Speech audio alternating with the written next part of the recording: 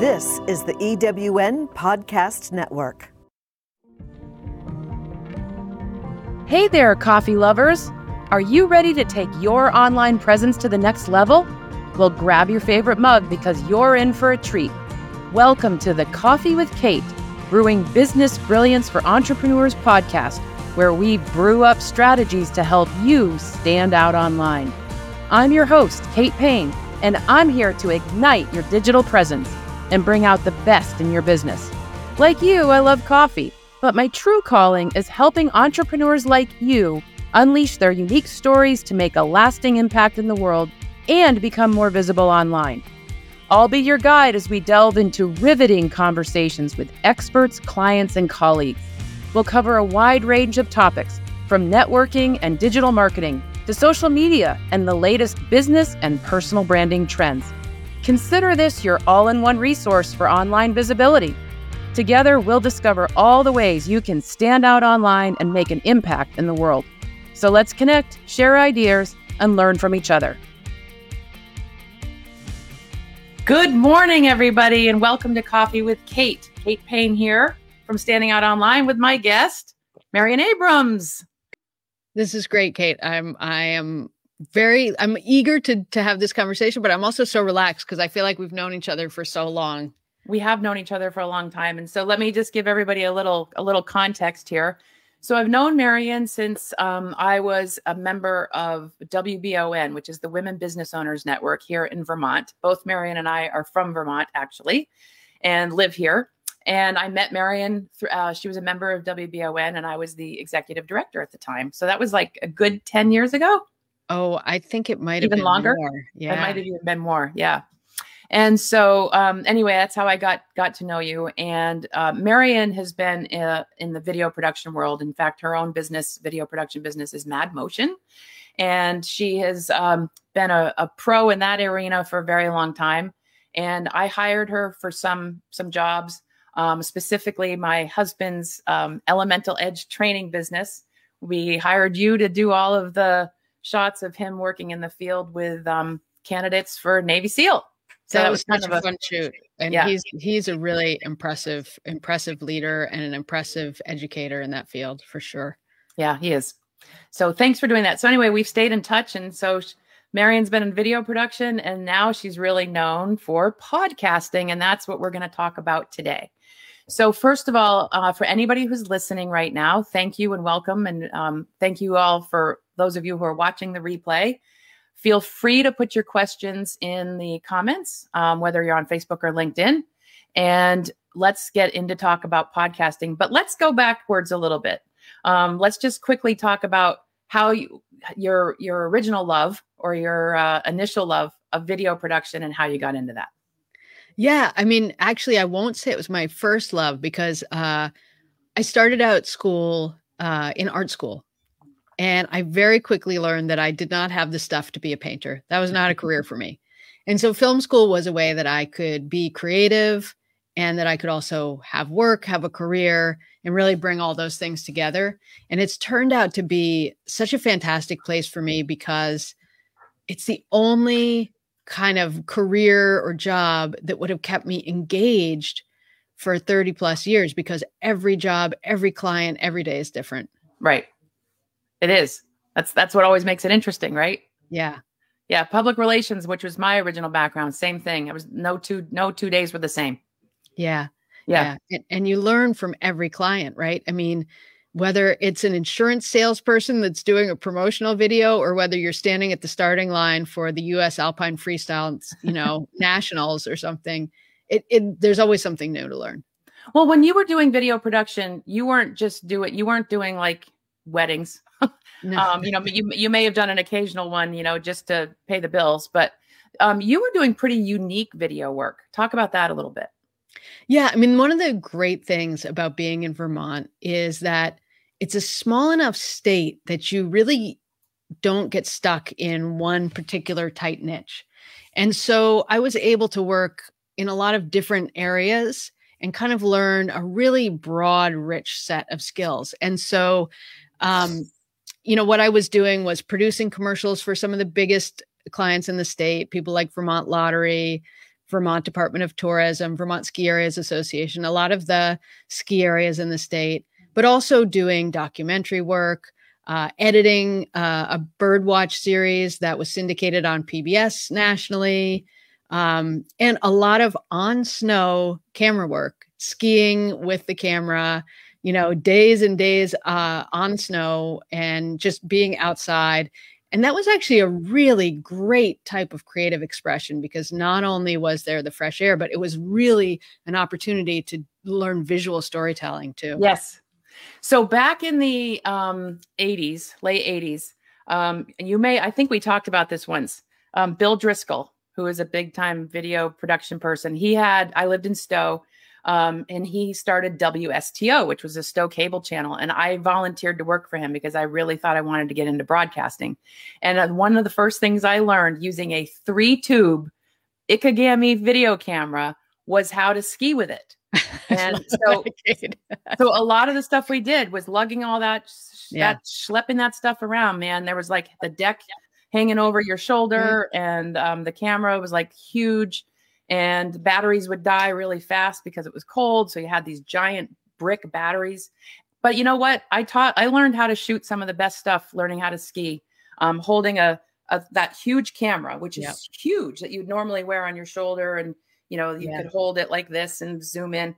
But I learned how to like hold it from the handle and like put it by my knee so that you could get that low angle. Yeah. That's what GoPros do now. But exactly. Learning to, I know I'm a sidebar here, but learning to videotape with that equipment on a mountain is not easy.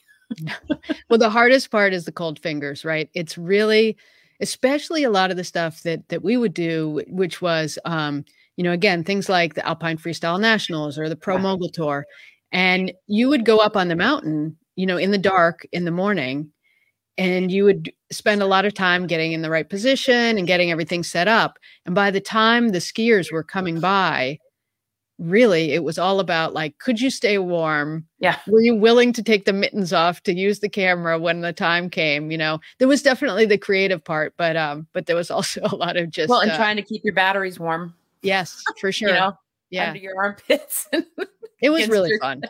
It was fun. Cold. Yeah. So our friend Vivian Infantino said, "Oh, please don't downplay weddings. Vermont weddings are a strong part of our tourism industry for sure, and provide significant income for quite a few non-big box businesses." Totally agree with you, Vivian, and certainly not trying to downplay weddings by any means. But and I would just even add to that. I did do wedding videos for a few years when my kids were small. And I think it's an industry, an area that gets kind of looked down upon, but really the skill set of a good, these days, the people doing wedding video, they are making beautiful work in really difficult, high stress conditions. Absolutely. Because they have to be kind of unobtrusive. They have to be ready at all times to capture the moment.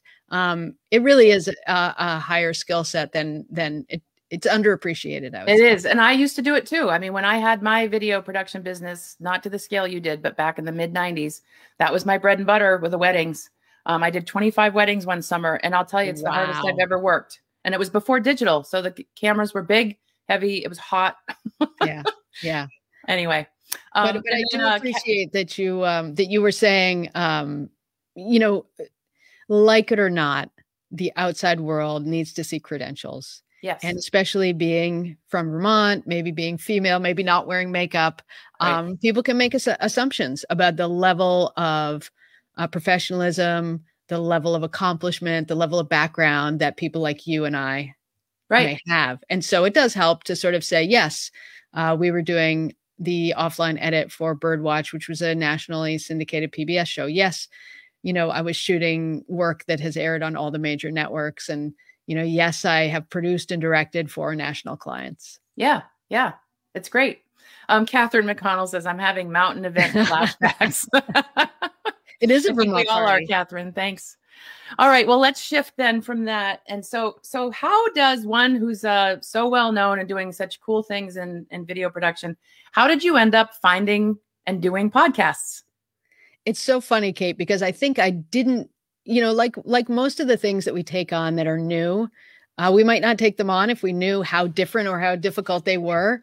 And my assumption was that podcasting would be just like video production. I mean, as you and I were saying offline before we started, Right. people will accept poor video quality as long as the audio is good. Right. So I had a solid understanding of what I thought was audio quality, and thought that it would be pretty straightforward. And in fact, the first podcast that I built was for the founder and CEO of Spartan Race. In fact, I had been doing video work and promotional work for him before Spartan was even a thing, and helping really build that brand in the early days.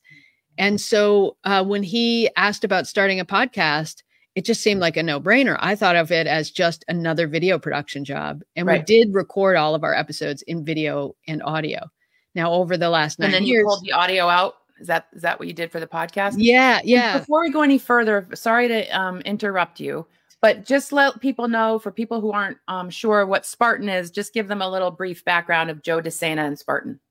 Yeah, Spartan Race is now the world's largest obstacle racing company. They've had over 1.5 million participants run through their courses. They're in 40 plus countries. Their biggest competitor used to be Tough Mudder. They now own Tough Mudder. They've started a trail racing series. They have a fitness app, a gym-based competitive series, clothing lines. So the company has really become a well-known international endurance brand. And the mission is to rip 100 million people off the couch and give them the tools to keep going. So Joe DeSena lives in Vermont. And so Spartan is actually sort of birthed here. It was absolutely birthed in Vermont. Yeah. Catherine says it's a Vermont party. Yes, it is a Vermont party. Yeah, it was birthed in Vermont. In fact, it was birthed in a town of 500 people where I lived when Joe DeSena came to Vermont. He had a background in endurance sports. Personally, he participated in them. And I had been, as we talked about, shooting not only skiing, but marathons and mountain biking races. And so we connected pretty early on. So then did you become, so he brought you into doing his podcasting. Were you basically the producer of it, or what would you call it? Yeah. I mean, again, I don't think we knew early on all the pieces that it would take. And so, the beauty of it was I really was hands-on in every facet of developing that show, from auditioning our first hosts, from developing what the show would be like. We recorded about 20 episodes that have never been released because we just couldn't get the flow right, the combination of people on camera, all that stuff worked out. And so, I don't want to say, I mean, obviously it is the Spartan Up podcast and Joe is the primary host, although today we've had 12 or 15 different hosts on there. I would almost say I am at least equally, if not more, sort of the visionary behind the show than him, just because he's building a company. Right. So his day-to-day life is building a company. Right. My obsession that's why he has was building a podcast. Right. And so, it was producing, it was directing, it was coaching new talent. It was finding guests. It was interacting with the guests before and after, understanding promotion plans, really every piece of it. Right. So you're still doing that, right? I am still doing that. More. And yeah. And now you started your own podcast. And just another quick little sidebar. So last year I was invited to teach a masterclass for the Global Podfest Summit with Chris Kamitsos. And they were going for a Guinness Book World Record for the most number of listeners. And so I was invited to be a speaker. And when we were in some room, I saw Marion in the chat and I'm like, oh my God, Marion. So I'm like texting her privately going, hey, how are you? Look at us in the Global Podfest Summit together. Yeah, I ran a track for fitness and self-improvement podcasters because in addition to building the podcast, we built several podcaster events. And so I had built a network of podcasters in the really kind of resilience, leadership, self-improvement space. Okay.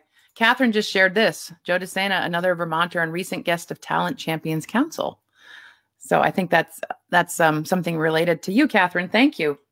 All right. So now let's talk about so what inspired you to do your own podcast, which is called Grounded Content? Thank you for asking this, Kate. So, when this pandemic that we all went through hit. What pandemic? Exactly. It's funny to think back on how all the different feelings and all the different phases that has brought us through. But when that happened, it was an opportunity for transition for a lot of people. And for me, one of the things that happened was, at first, I was super busy with my work with Spartan, who had become really my primary client at that time. And I was envious because we started doing a daily live Zoom because we felt people really needed community. Mm-hmm. And so we reached back out to many of our past podcast guests. By then we had done 300 and something interviews. And one of the co-hosts and I hosted a daily Zoom chat every day for a couple of months early on in the pandemic to just really help people stay on track and build community. And I was listening to all these people who were getting motivated and taking new classes and building new businesses and starting transitions. And I was like, I'm still doing my old thing. I don't have, I was envious. Yeah, right. And so I started making. Felt like you were missing out. Yes, I did. FOMO. Exactly. So I started making small commitments. And so I did things like, okay, I'm going to do a daily photo blog because I wanted to really work on my photography skills. Mm-hmm. I'm going to challenge myself. So I just kept challenging myself in little ways. And, having my own podcast was something that I had been thinking about for a long time. Partly just because, when you're directing somebody else, you're always just back there thinking like, what about this question? I know. I would have asked this question. And you can only interrupt so many times. So I thought, here's something I really care about and I really want to talk about. And that is, how do you be grounded and honest and also be really tactical and effective in your marketing and in your content? Because I think that's something you and I have in common. Yeah. I believe that those two are not counter to each other, that you can be real and authentic and grounded and honest, and you can be very effective. And it's like what we were talking about offline beforehand. It's about being real, and you don't have to be perfect and polished. And people resonate much more with that. Yeah. And I think there's this sort of, I think people tend to think there's this dichotomy where you have to be like, there's the sort of woo-woo people saying, be you, be real. And that's about your personal sort of development. And then there's the people that are really trying to sell and be effective. Mm-hmm. And I just think those two are not in opposition to each other. So that's kind of the mission of the podcast, is to talk to people like you and really get tactical tips for the audience, but also bring into that conversation, where are these lines between manipulation and persuasion? And, how do we really think about the messages and how we convey them? Right. Agreed. So you got your grounded content. So when did you actually start it? I don't even know the date. I launched it, I launched it ugly and I just got it out there. And then I kind of had a little pause, and now I am really on a roll and doing an episode every week and having a great time with it. That's great. All right. Well, let's switch gears a little bit, because I really I want people who are listening today, and those of you who are listening on the replay, to really have some things that they can think about and take away. And so we had talked about, what would attract somebody to do a podcast. So I want to talk a little bit like, what are some of the pros? What are the cons? Because podcasting isn't for everybody, and let's talk about that. And what are some of the myths? So one of the things you had said on a post was that this was going to be, no bullshit, and you were going to go deep. And Lisa had said, I love it. No bullshit zone. Love it, Marion. And Lisa is certainly a no bullshit person too. And I'm saying that with love.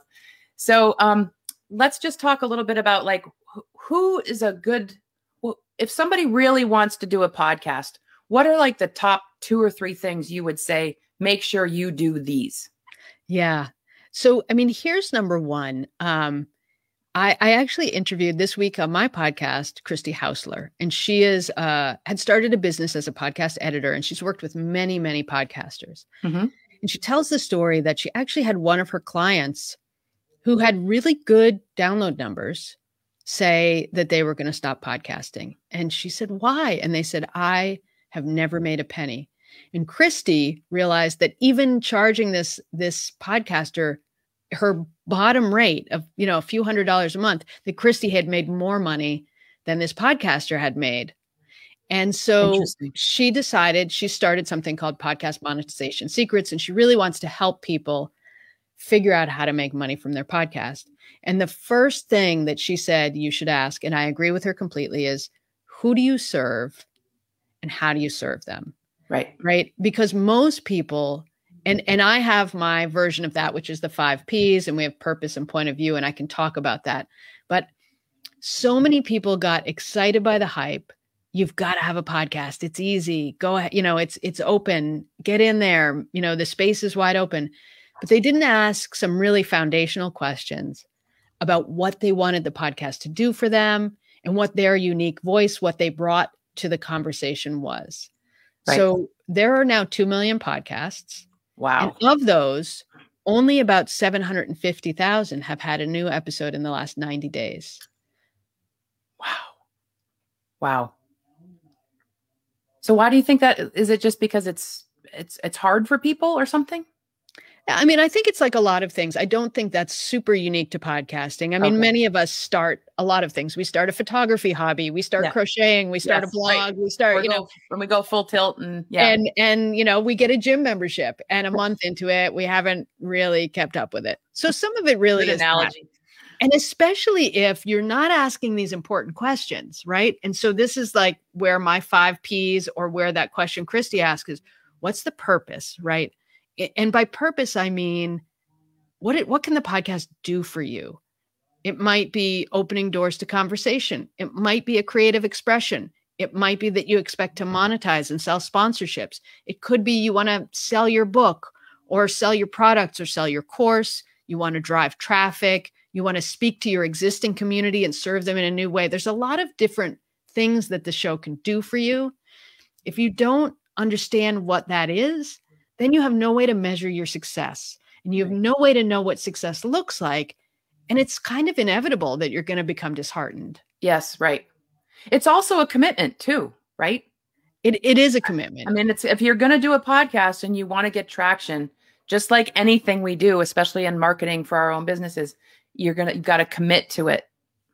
Yeah. So here's where you talked about the pros and cons, right? Right. If you launch a podcast, here's a number that I think a lot of people find really surprising. Okay. And that is, if you have at 30 days post publication, that's when most people measure the download numbers. Okay. And if at 30 days you have 125 downloads per episode, you are doing better than 50% of all the podcasts out there. Wow. Now, everybody is stunned by that number. But here's what I also want people to think about. If you had an Instagram post and you had 125 people click like on it, you'd probably feel pretty good, right? Mm-hmm. Mm-hmm. But the amount of engagement that is, they took their mouse and they went like this, click. Click. That's like, right? Mm-hmm. The stats bear out that most people are listening to 50 to 90% of most podcast episodes. Mm-hmm. So if you have, and the average episode is around 65 minutes. So wow. if you have that kind of engagement, that means somebody's spending 15, 20, 30 minutes with you. So even if that's 125 people, right, that's a real intense commitment and a real opportunity to speak to people in a whole different way if you understand what that means. Exactly. Right. That's staggering. Catherine just made a comment. It felt like a frenzy of people starting podcasts in the past 15 months. The ones with the goals plus commitment seem to have flourished. Yeah. Yeah. And so the second piece after the goal, right, which is the purpose to me, right, is your point of view. Okay. And it's just as important because if you think about it, there are so many podcasts. Mm-hmm. So if you start a podcast about crocheting, because you love crocheting, and there's another 20, 30, 50 podcasts about crocheting out there. If you try to be like them, it's not going to be different. Nobody needs to listen, right? Right. And if you start a podcast and you see Oprah is really successful or Gary Vaynerchuk is really successful, and so you try to copy them, right? The best you can possibly be is a second best Gary Vaynerchuk or a second best Oprah. Who needs that? No one has any need for that. They'll just listen to the real thing. Exactly. So if you can find your own voice and your own point of view, this is where being authentic is effective and tactical. find your own voice, find that thing that you can do that others can't, and then you become shareable. Mm-hmm. Well, it's not that I'm trying to in any way make this about me, but it's exactly what I teach my clients. And so like the name of my business is Standing Out Online. So the whole point of why I named my business that is because what I'm doing is trying to help people find that niche, find that thing that makes them unique, because that is going to be the thing that people not only relate to, because if they relate to it, then you've already set yourself apart in that industry, because now they see you as somebody that's relatable, likable, trustworthy. And that's the connection that you want for them to listen to more of what you have to say and sharing. And always, always, as you know, and I think this is implicit in what you just said, is coming from a place of service so that you're always helping. So that's what the podcast is doing, right, Marion? Is that you just like I want my show today to have a takeaway, like what we're talking about right now. You have the same goal. And I would imagine most podcasters who are doing it the right way have that same goal. Yes? No? Yeah. So I would say absolutely. First of all, I think you and I get along because we see this in a very similar way, right? Those foundational pieces are so important. Yes. As far as your goal or how you're of service in a podcast, I think one of the things that can be overlooked is that a podcast isn't just an interview show. Right. So you could have a comedy show, you could have a dramatic show, you could be doing, like plays online with multiple voices. Yes. You may have a solo show or an interview show. There's so many different kinds of shows out there. It's really just the container.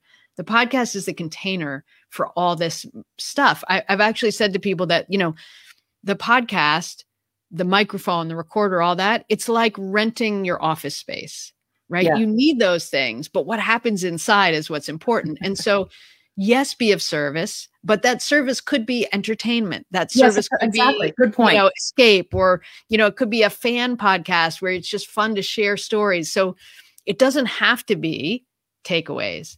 But the other thing is that nobody's going to share your show if it isn't serving some niche, right? And so they're going to say, you know what? You should really check out Kate Payne's Coffee with Kate, because she always has that mix of interesting people with human stories, but also always helpful takeaways for us. Mm-hmm. So if they didn't have that knowledge of what you were and what your value was, they wouldn't be telling others about it. Right. Let's go back to your 5 Ps, because I've only heard 2. So what are your 5 Ps? Yes. So the 5 Ps are, number 1 is purpose. And that's why are you doing the podcast? And again, it's not your why, like I want to clean the plastics from the ocean. It's your why, like I want to drive traffic to my website. What can it achieve? Yep. The second is your point of view. And that's what we talked about. That's finding your voice. Right. The third is process. And that's all the stuff that's kind of less exciting, but really important. Do you edit yourself? Do you hire an editor? What's your show format? What's your schedule? How frequently do you publish? How do you promote? All those pieces. How big is your team? Who's on your team? How do you choose your guests? That's all process. Mm-hmm. And then the 4th P is practice. And this is one that gets overlooked so much. And I think it's so important because people, they may hear you and I talking on camera and they may think like, well, they're really comfortable. Like, I don't have that. I'm not good at that. And I like to remind people that, I was somebody when I first got into this business, when I tapped on the mic to say testing 1, 2, 3, I would turn beet red. And even when I started, my own podcast and this process of growth that I talked about in the last year, I was able to apply my own coaching to myself and really learn how to get comfortable on camera. And it is absolutely a skill, absolutely something that you can do with practice. Mm-hmm. So practice. You can get better at interviewing. You can get better at your call to action. You can get better at your mic technique, your voice, your tone quality, all those things. So practice is an important part of it. And then the 5th P is promotion, because like we talked about, if all you do is you put your podcast out there, people are not going to find it. It's not build it and they will come. No, it's like a blog post, right? We know that. We've seen that. You write something, it could be an amazing article and you post it on your website. Unless you do more to let people know it's there, they're not going to find it. Right. Yep. Well, I certainly get all that. Catherine has been very helpful. She's been putting out some interesting links. So she's obviously doing her her work on the back end about downloading numbers. Excellent perspective. So on those, Marion. So thank you for that. Catherine, we're going to talk to Marion a little bit longer. If you want to come into the broadcast studio, I can put the link up and bring you in if you'd like to in a few minutes. Might be kind of fun, but you'd be on camera. So sometimes that scares people off, but we're friendly. We're easy. So let's I'm going to ask you some quick questions. So who is for somebody who's going to commit to a podcast, what are some of the things they're committing to? So I think you brought up an interesting point just moments ago. You need to make a decision. How much of this are you going to do? Are you going to hire somebody to do the tech? What are your recommendations? Because I could just say, even from what I'm doing with my show right now, and I've been doing Coffee with Kate for a while, I'm still doing all of it myself. But now I'm getting to the point where, like, I'm using StreamYard right now, and there's all these great tools. So I'm interviewing you live. I want to have a conversation and remain an active listener to ask good questions, but I'm answering questions and I'm doing all this stuff in the background, trying to look good while I do it. But, I'm going to get to the point where it's like, I'm going to hire a moderator so that I can be, just even better, really fully present. So let's talk a little bit about here's my analogy. When I got into the business and I asked somebody, what's one of the first things I should do?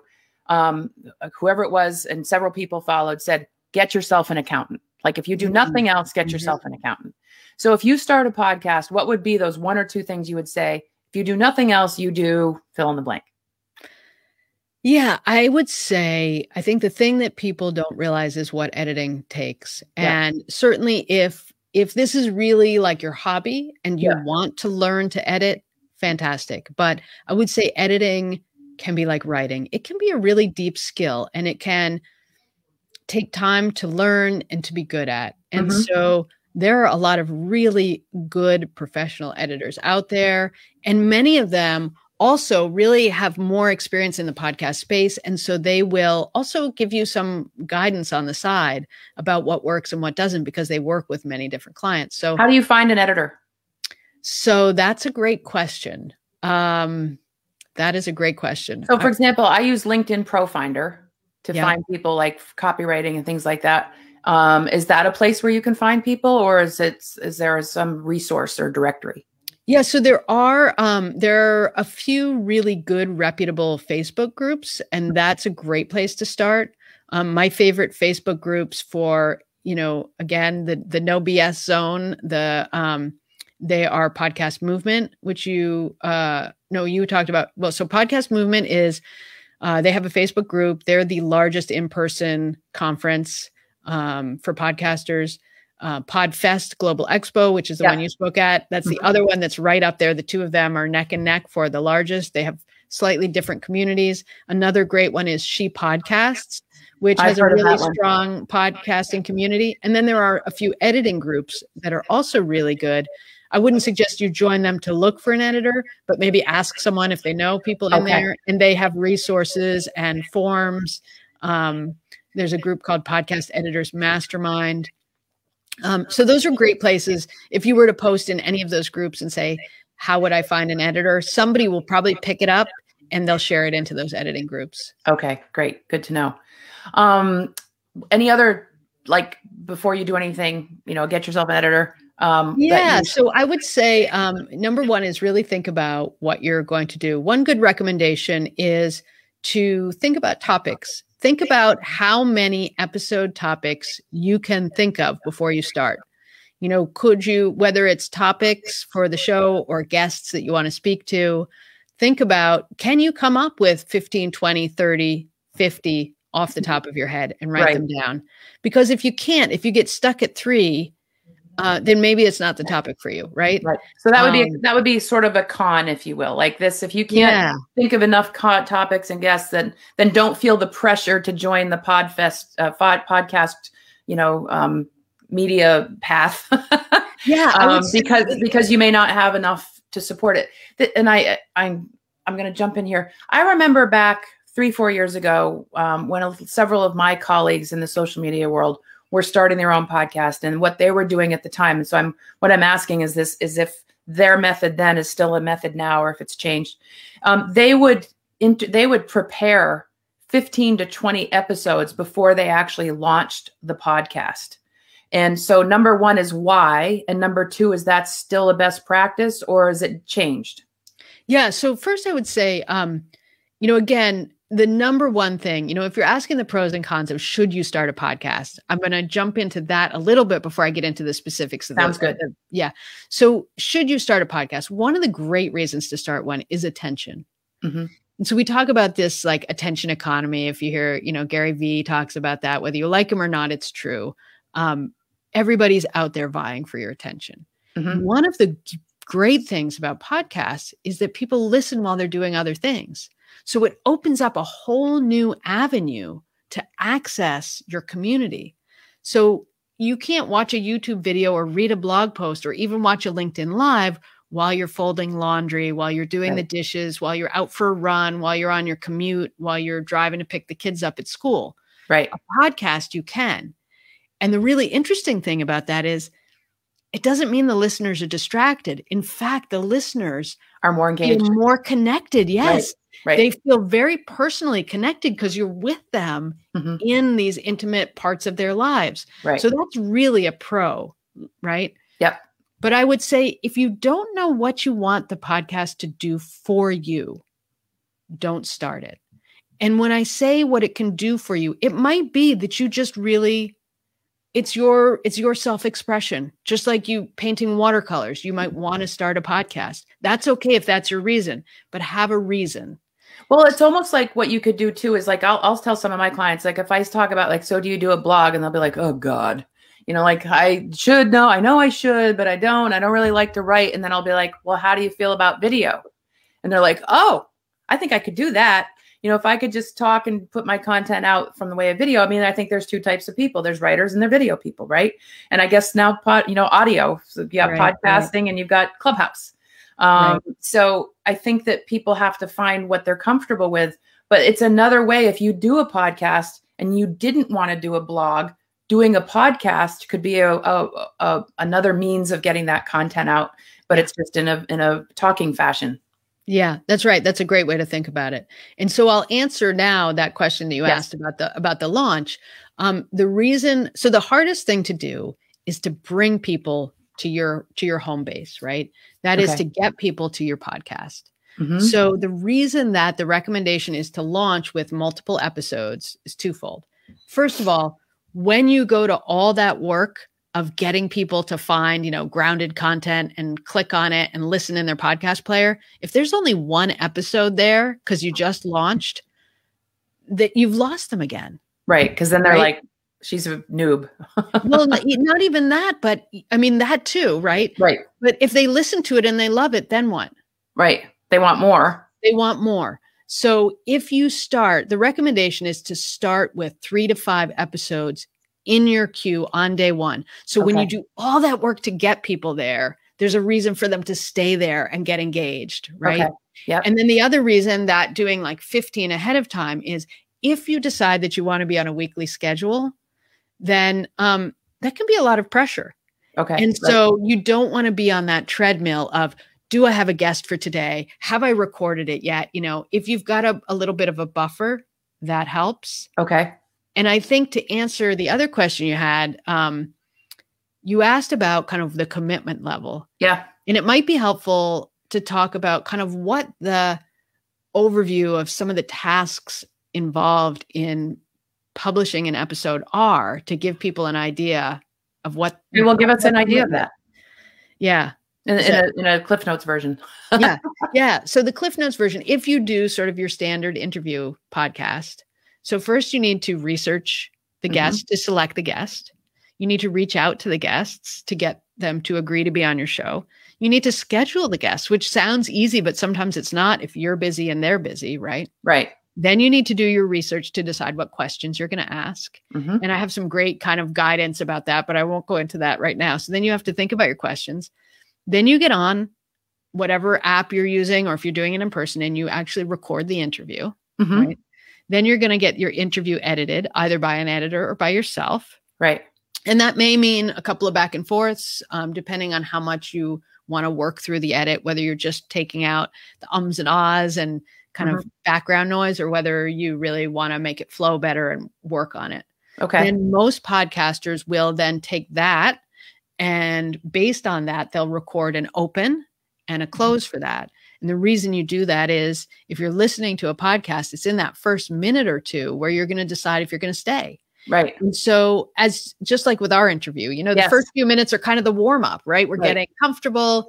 And so if you start your podcast with that, you may lose people, even though there's great information to come. Right. If you record an intro afterwards, letting people know what they can expect, what the promise of that episode is. Right. So you'll record that, you'll send that to your editor. You maybe have music that gets added. So then your show's all put together, right? And then when you publish, you need to publish with show art. You want a title. You've got to decide again what that title is and how you're going to grab people's attention with it. A short description that has to be written, and then it needs to be scheduled and published. So those are kind of the steps for an episode, and none of that includes any promotion. Right. Yeah, you haven't even done that part yet. And you haven't done the promotion. So if you do all that work and you don't do the promotion, it's almost wasted because nobody's going to find it. So this leads me to another question then that just popped into my head. If somebody's going to make a commitment to do this, what would be the initial financial investment for them to do this?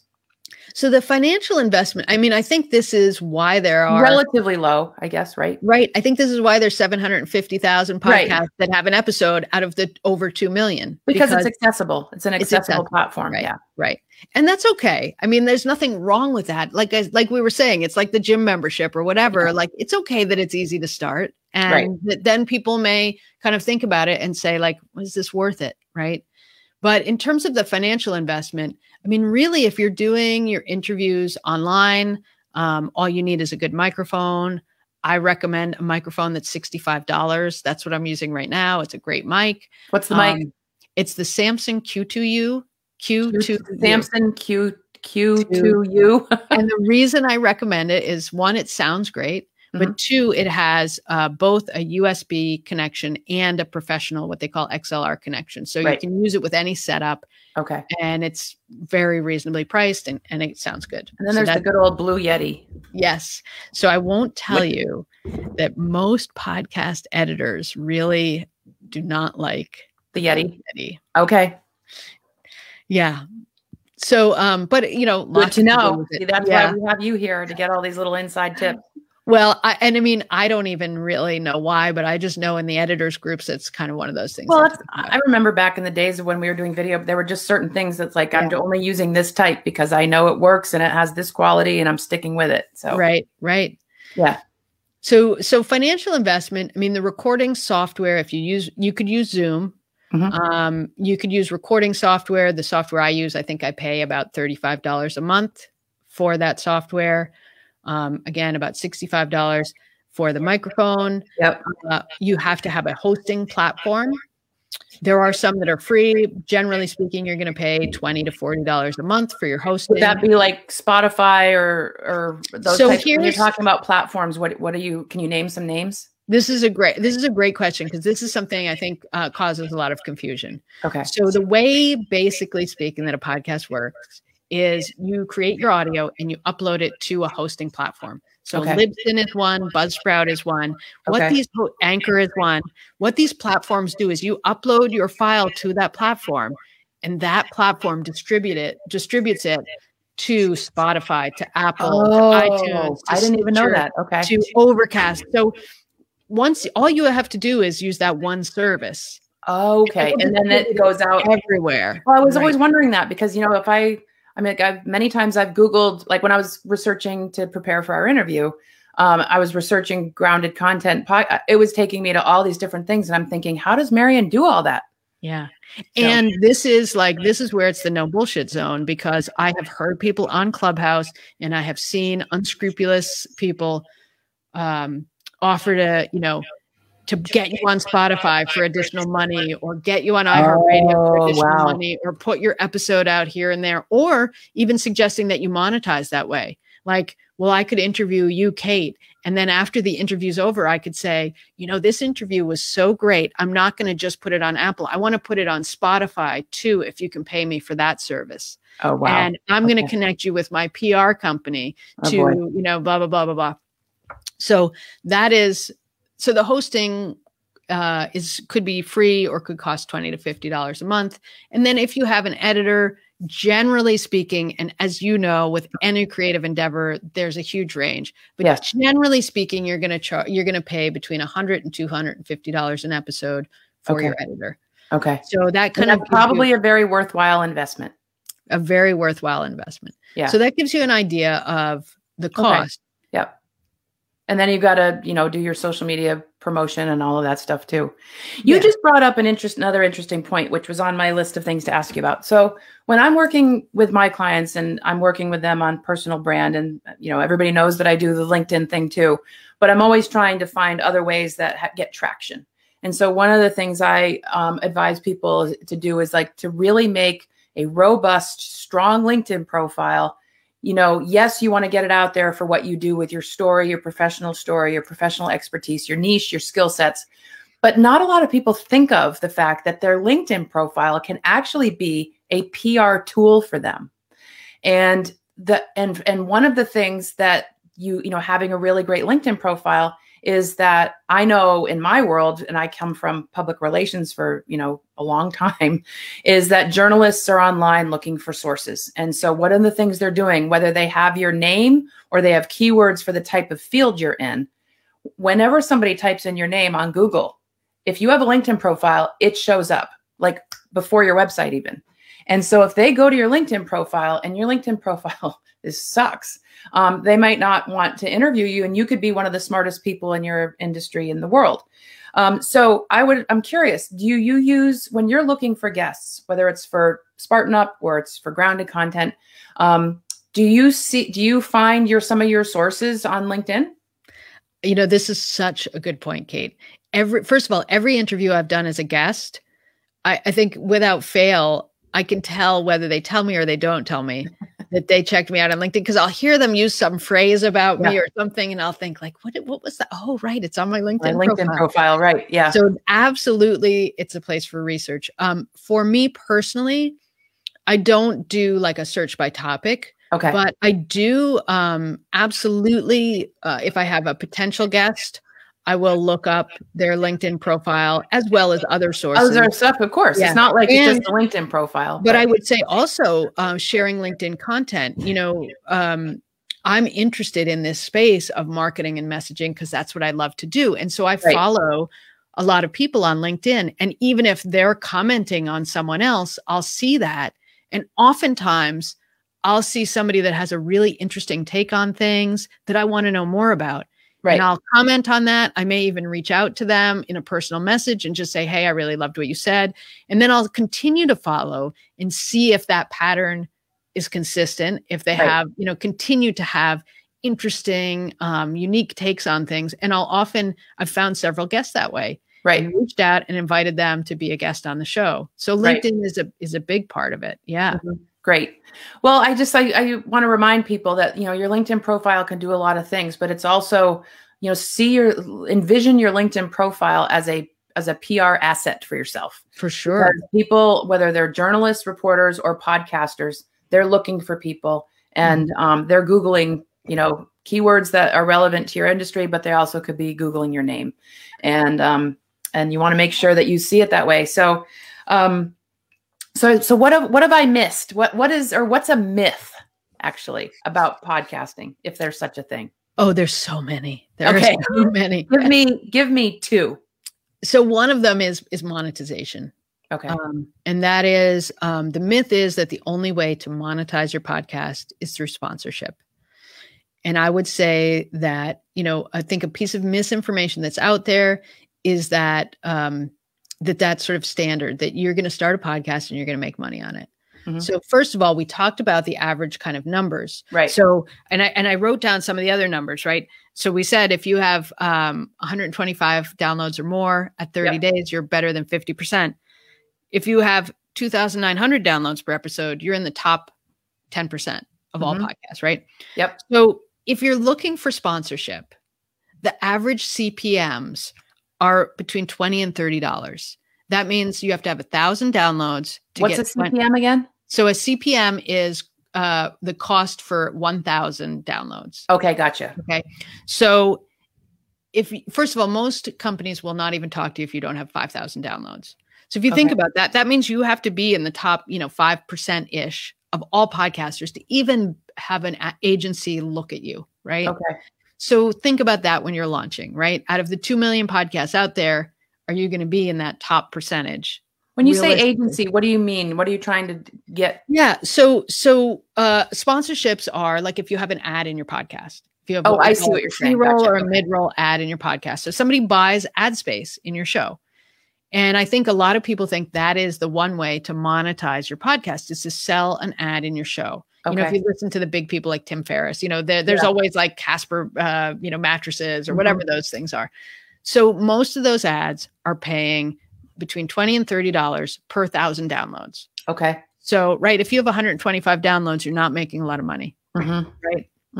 So that's number one, is that you really have to have a big audience to make monetizing through sponsorship make sense. Okay. Right. There are other ways to make money on your podcast.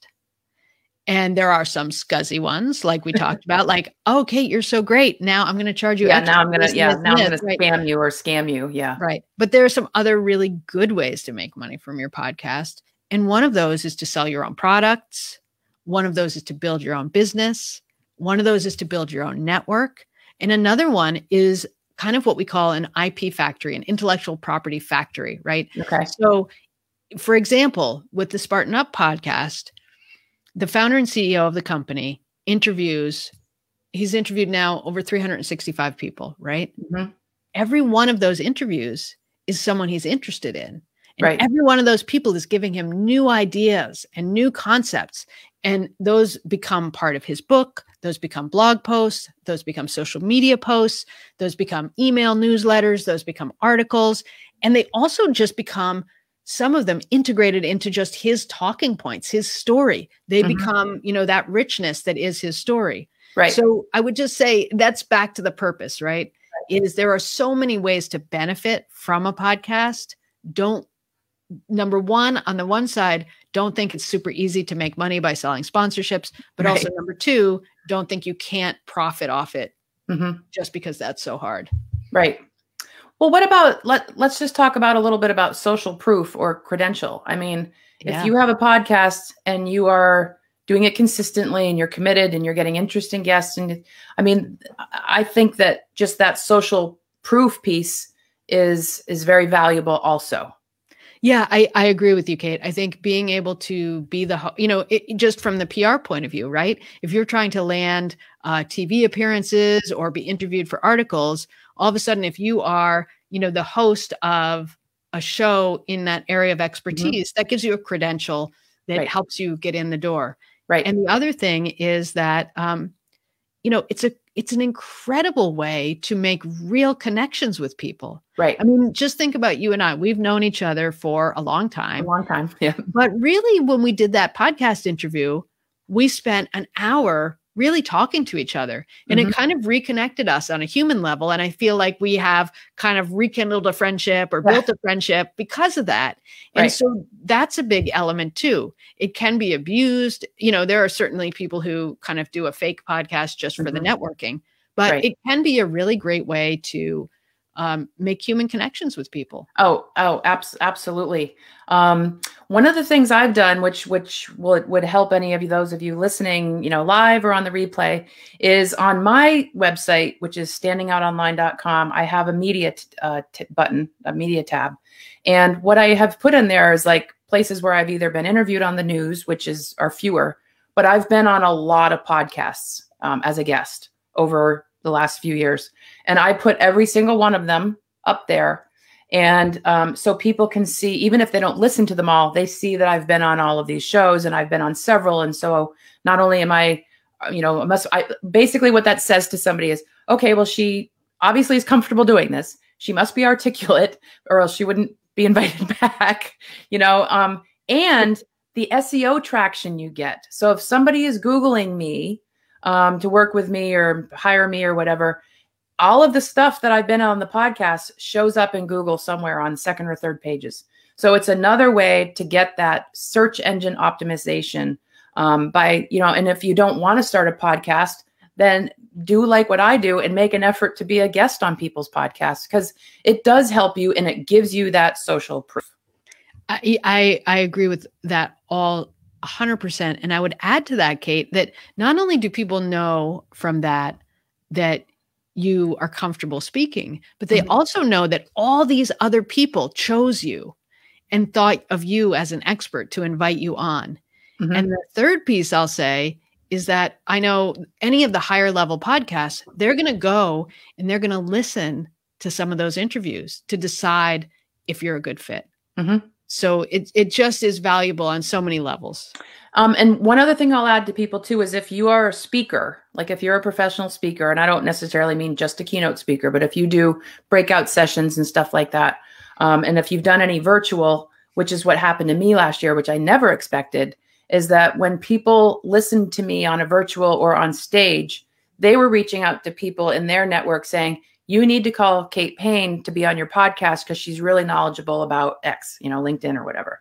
And so it's really behooves everybody to be thinking, like, have your radar up literally and figuratively, because there's a real place for you to be able to get some traction and build a network and have fun all at the same time and be real. Yeah. And being a guest on a podcast has another advantage, which is you are having access to their audiences. Right. If you build your own, you've got to build an audience. Right. And then it's your audience and you're speaking to the same people. Right. But if you're a guest on somebody else's show, you have access to their audience as well. Yeah.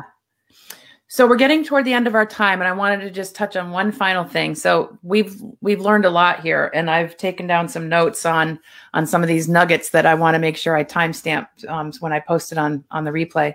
So thank you, first of all, for all that. What I would like to just talk about Clubhouse or audio, because that's next. It's the next wave. It already is a wave with Clubhouse, but LinkedIn's going to have their own version. Twitter already has that. And we're going to start seeing more and more of that. What do you think that will do to podcasting? Will it help or hurt? I think, I don't think the impact directly, like, is it going to help or hurt, is going to be that significant. I think one of the really different things about podcasting to all the other social media channels is that podcasting is still really all a broadcast channel.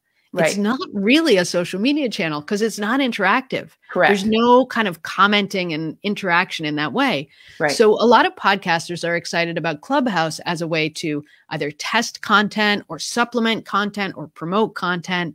So they might do an interview podcast and then invite the guest to a Clubhouse room where their guests can talk to their, community can talk to them.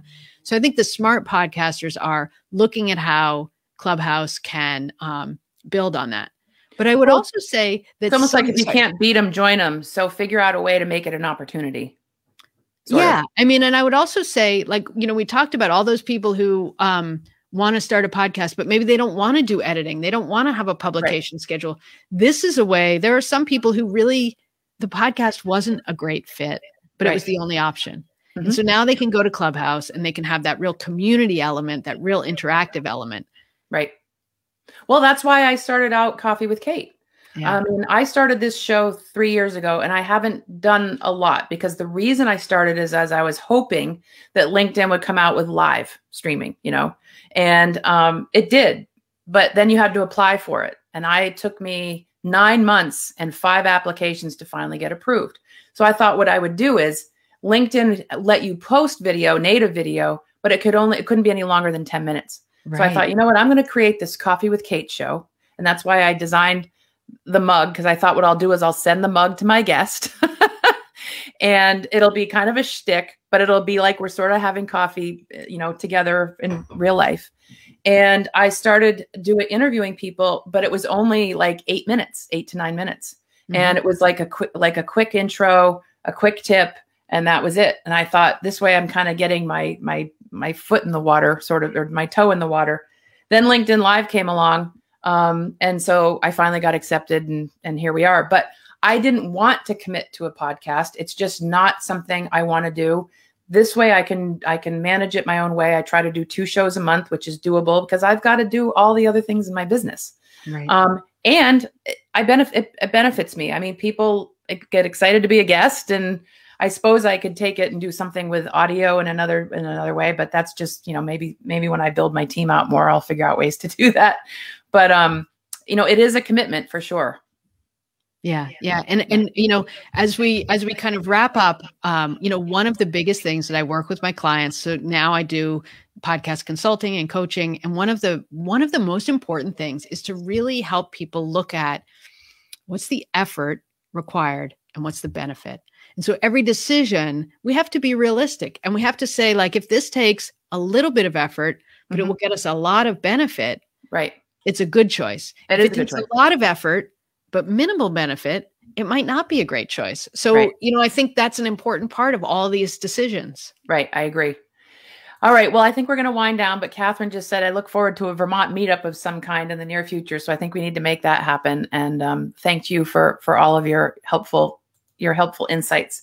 So Marion, it's been awesome having coffee with you today, even though I confess I have water. Enjoy your coffee with Kate mug.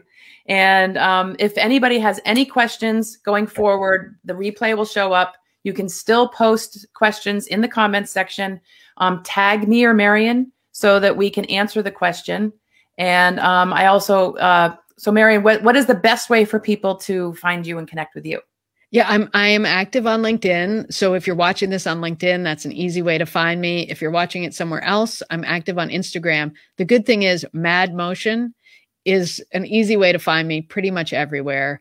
And my website, madmotion.com, may even be the best place. You can find everything there, including some new information on the coaching and consulting work that I'm doing. Great. And this is the link on your screen where you can get to her Grounded podcast page as well. Yes. Thank you so much, Kate. All right. Well, thank you very much. Please hang out so we can just say goodbye offline, and we'll see you on the interwebs, as they say. Thank you, all the Vermonters, for showing up today. That was great. Yeah, it was. Thanks, everybody.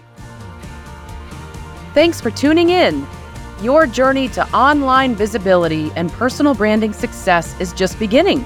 If you're ready to take it to the next level, I have something really special for you. I'm offering a complimentary discovery call exclusively to our listeners. This personalized session is your chance to ask questions and gain insights on your personal branding efforts or even your LinkedIn marketing strategies. I've also prepared a free ebook titled Telling Your Story, Tips to Discover What Sets You Apart. It's packed with tips and tricks to help you identify your own compelling slice of life story. This resource will empower you to craft a narrative that captivates your audience and sets you apart from the competition. To schedule your free discovery call or to access the Telling Your Story ebook, simply click the links in the podcast description below.